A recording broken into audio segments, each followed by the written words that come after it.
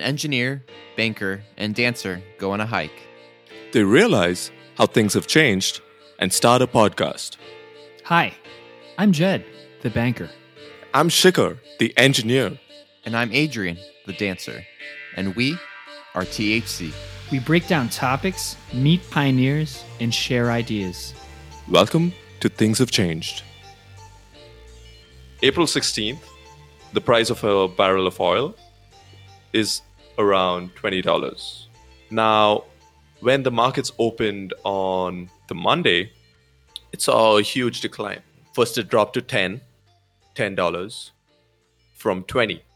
That was in itself historic. But it didn't stop there. The pain did not stop there. So at that point, we can only get one avocado toast for the oil. Okay. And then it drops to 8. It drops to 5. No eggs with that avocado toast. No, nothing. Yeah.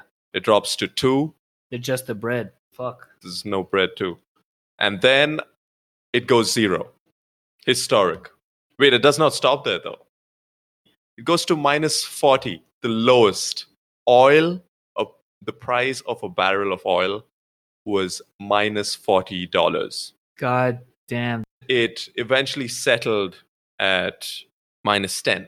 Now, what happened? How can something as precious as oil, I mean, there have been countless wars fought for this commodity. How can something like this just be worth nothing and then be worth negative? So in a sense, you are being paid to take oil.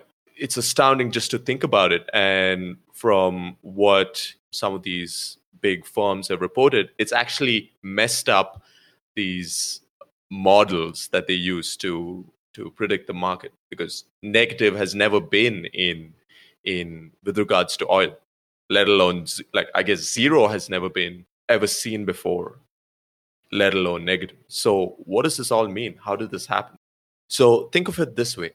The economy has more or less shut down over the past month, 2 months. We've covered it extensively in all our preceding Blitz talks. And what that does is, what do you need to travel, right? You use a car, you use gas in it. Planes need oil, gas for it to travel from place to place.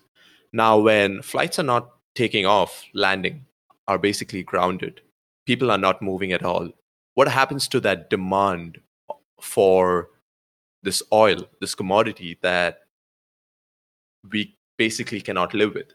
Well, the way oil is produced, you always have a certain amount of supply. And when that demand drops all of a sudden, there's no place to store this oil. So just high level, the storage facilities for the oil just got filled up. And the way this contract worked, the price of this contract, the contract that fell to a negative 40, is the way it works is, if you buy that contract, you have to physically take the oil, right? So no one wanted this contract. They wanted to just dump it, just sell it, just take it away from me. That's how we ended up with negative oil. So now there's a bunch of floating tankers trying to get to California. Yeah. Two dozen to be exact. And even if lockdowns were happening, producers were still producing. So you can imagine the backdrop of how much oil is just getting stuck. This demand route that oil is going through, and the issue of not having enough to store the oil. There's also a price war going on with all this competition, right? So we have large institutions like the Organization of Petroleum Exporting Countries, largely led by Saudi Arabia. And the price war that happened that we talked about in the beginning of the crises, which was Saudi Arabia and OPEC versus Russia, right? Not coming to a deal about restricting the production of oil. That price war was also something that had affected Huge impact. Yeah, huge amounts towards this supply ruin, but also a demand destruction. So who are the big players here? Obviously, you have the United States. Right. You have Saudi and Russia, right? What has been happening over the past few years? I think the biggest story, I guess the underlying story over here has been that America has gradually become less dependent on oil, with, on foreign oil. Yep. Foreign oil, I guess. Import oil, yeah. Imported oil. So being energy independent gives them certain cards to play at the table when you're trying to negotiate with Saudi-led OPEC and the Russians. We have to face it. Americans are consumers, and we love spending, we love traveling. So now if you reduce the dependence on oil, you directly impact the economies, the revenues being generated by the OPEC or Russia. So how do they counter this? How do they try to secure their future? How do they try to get their revenues back? Well, they go out and try to wipe out the small players because they're playing the long game. And they can, right? Got Yeah. heavy balance sheets. They got a lot of cash. And there's a lot of political gain with oil as well. You know, something that we may have missed is the political implications of being able to embargo an entire fucking country, right? If you restrict a country's trade with oil, for example, and you ban them from selling in your country, that's a huge effect on your sales, right? Yeah, It's yeah. quite simply put. But that's also political power, being energy independent, meaning they had no more political power than us if we were needing more oil. Now we didn't need it. We became an oil exporting country. So the price war tactics that Saudi Arabia and Russia have been playing in the previous years aren't as effective. By just cutting supply, they can't kick out these other players because U.S. has already gained such a great dominance, and they're actually net export positive as of 2019. So they are producing more oil than they are consuming. The laws of supply and demand are basically if these Saudi Arabia, Aramco, massive oil producers decrease their supply, that will cause prices to go up. But if they decrease the supply too much and other countries start getting a bigger market share, that's not good for them. So what they do is they increase supply, causing the prices to go down, and they have a much lower break-even point to their oil than many other countries do. So that's a very aggressive tactic that they play to basically, in the short term, try to get less countries to be producing oil, possibly go bankrupt, or just not. It doesn't make any business economical sense to continue producing oil because it costs you more to produce that oil than what you can sell it for. And then in the long run, they ended up to have less competitors and having a bigger market share. But as we said earlier, we have new entrants in this market and more countries that are becoming less dependent on them to produce their oil. The slash and burn methodology. Lower prices and burn the whole competition. You know, it's interesting. I don't think we have the same ability to do the same that these other countries are doing, like Saudi Arabia and OPEC. It's because our oil infrastructure here is so different than what they have, right? It's largely state-led. The government kind of deals with all the affairs of oil, whereas in the United States, it's different. We have private oil producers. You're going against nation. Exactly. So you can't really go together and just have all the oil guys come together and be like, yo, listen, we gotta take care of supply. You know, we're more on the buying side. That's why Trump will always be like, all right, we'll buy some of this oil that's in the market right now. But you know, it puts us at a weird position. But yeah, it's interesting to see the two different structures work, right? We don't have the same power as these other countries they have with oil. Russia, Nigeria, for example, it's largely state-led as well. All this large producing countries that have semi-dictatorships, right, where it's controlled by a state. That's it.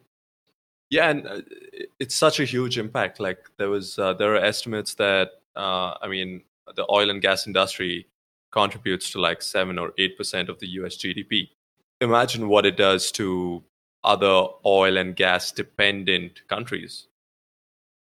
And if you drive around, even though most of us should be staying at home, of course, there's essential workers and people that need to run their business or just go out to the groceries. you'll notice that gas prices are actually not that low. They are somewhat lower than what they were a month or two ago, but they aren't as low as negative 40 per barrel like we saw in Right.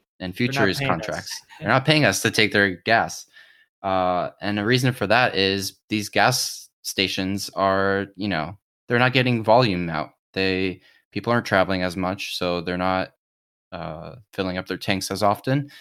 And when oil prices go down, the majority of the time gas stations will make the most money is when oil prices are going down, because they lag their prices that they change a little bit so that they can increase their margins while they stay competitive with the gas station across the corner or the block. So you can't really expect these gas stations prices to go down too much because they're getting squeezed from the lack of volume in sales, as well as they're trying to have as much of a margin as possible and hold out on these prices until maybe the guy on the other side of the corner lowers it by 10 cents. Then you say, okay, I'll lower mine by 8 cents or match him. So it's kind of a pricing game that these gas stations play as a result of all these fluctuations in the oil price. So how these contracts work? So it was just the WTI contract that fell to negative, and like I mentioned before, it's a paper contract. So if you buy the contract, you have to literally take the physical barrel, and it's a monthly thing. So the WTI contract for May ended on April 21st, and on April 21st, everyone who bought the contract would have had to take the physical barrels of oil. Now, people and institutions don't really have the ability to take just barrels of oil, right? They don't have tankers sitting in their backyard just waiting to take a lot of oil. So they start selling, right? And that's when they don't mind selling even for negative 10, as long as they can get it away from themselves. Just sell the contract. This does not mean that oil does not have value, but it's still a pretty bad sign as to what is to come, right? With the economy more or less shuttered for the next few months, this might just be a very regular thing that we see. It might just happen more often. And the fact that we broke negative is just like, it's broken the bubble. Now, negative prices can exist. So it's broken that taboo that traders have. So it's very interesting to see how the dynamic shifts and also macro trends.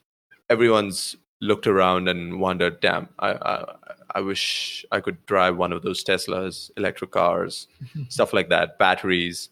So this might just accelerate that trend as to being more energy independent, moving away from oil. That trend was already taking place with the sustainability efforts. And yeah, I was driving back home today, and my neighbor was getting a solar system and a solar roof installed with all these things going on. Yeah. You know what's crazy is that Saudi's attribution to oil profits is half of its GDP. That's the whole reason why Aramco is trying to go public, so they can raise some capital and then invest in tech companies so they're less dependent on just oil. That's literally their game plan. God, this is like they've been doing this for so long. They funded their healthcare with oil. They funded everybody has healthcare. You know, actually, an interesting thing I read from The Economist was that Russia was the most at risk of this oil crisis, apparently, because their fucking entire economy depends on the oil. cabinet is just filled with oil dudes. Yeah, they're oil oligarchs or some shit like that. So apparently this is not going to bode well for those motherfuckers. No, it's just a bad. Thanks for listening to Things Have Changed. Be sure to subscribe to never miss an episode and follow us on our Instagram at @THC_pod. We're going to see you next time.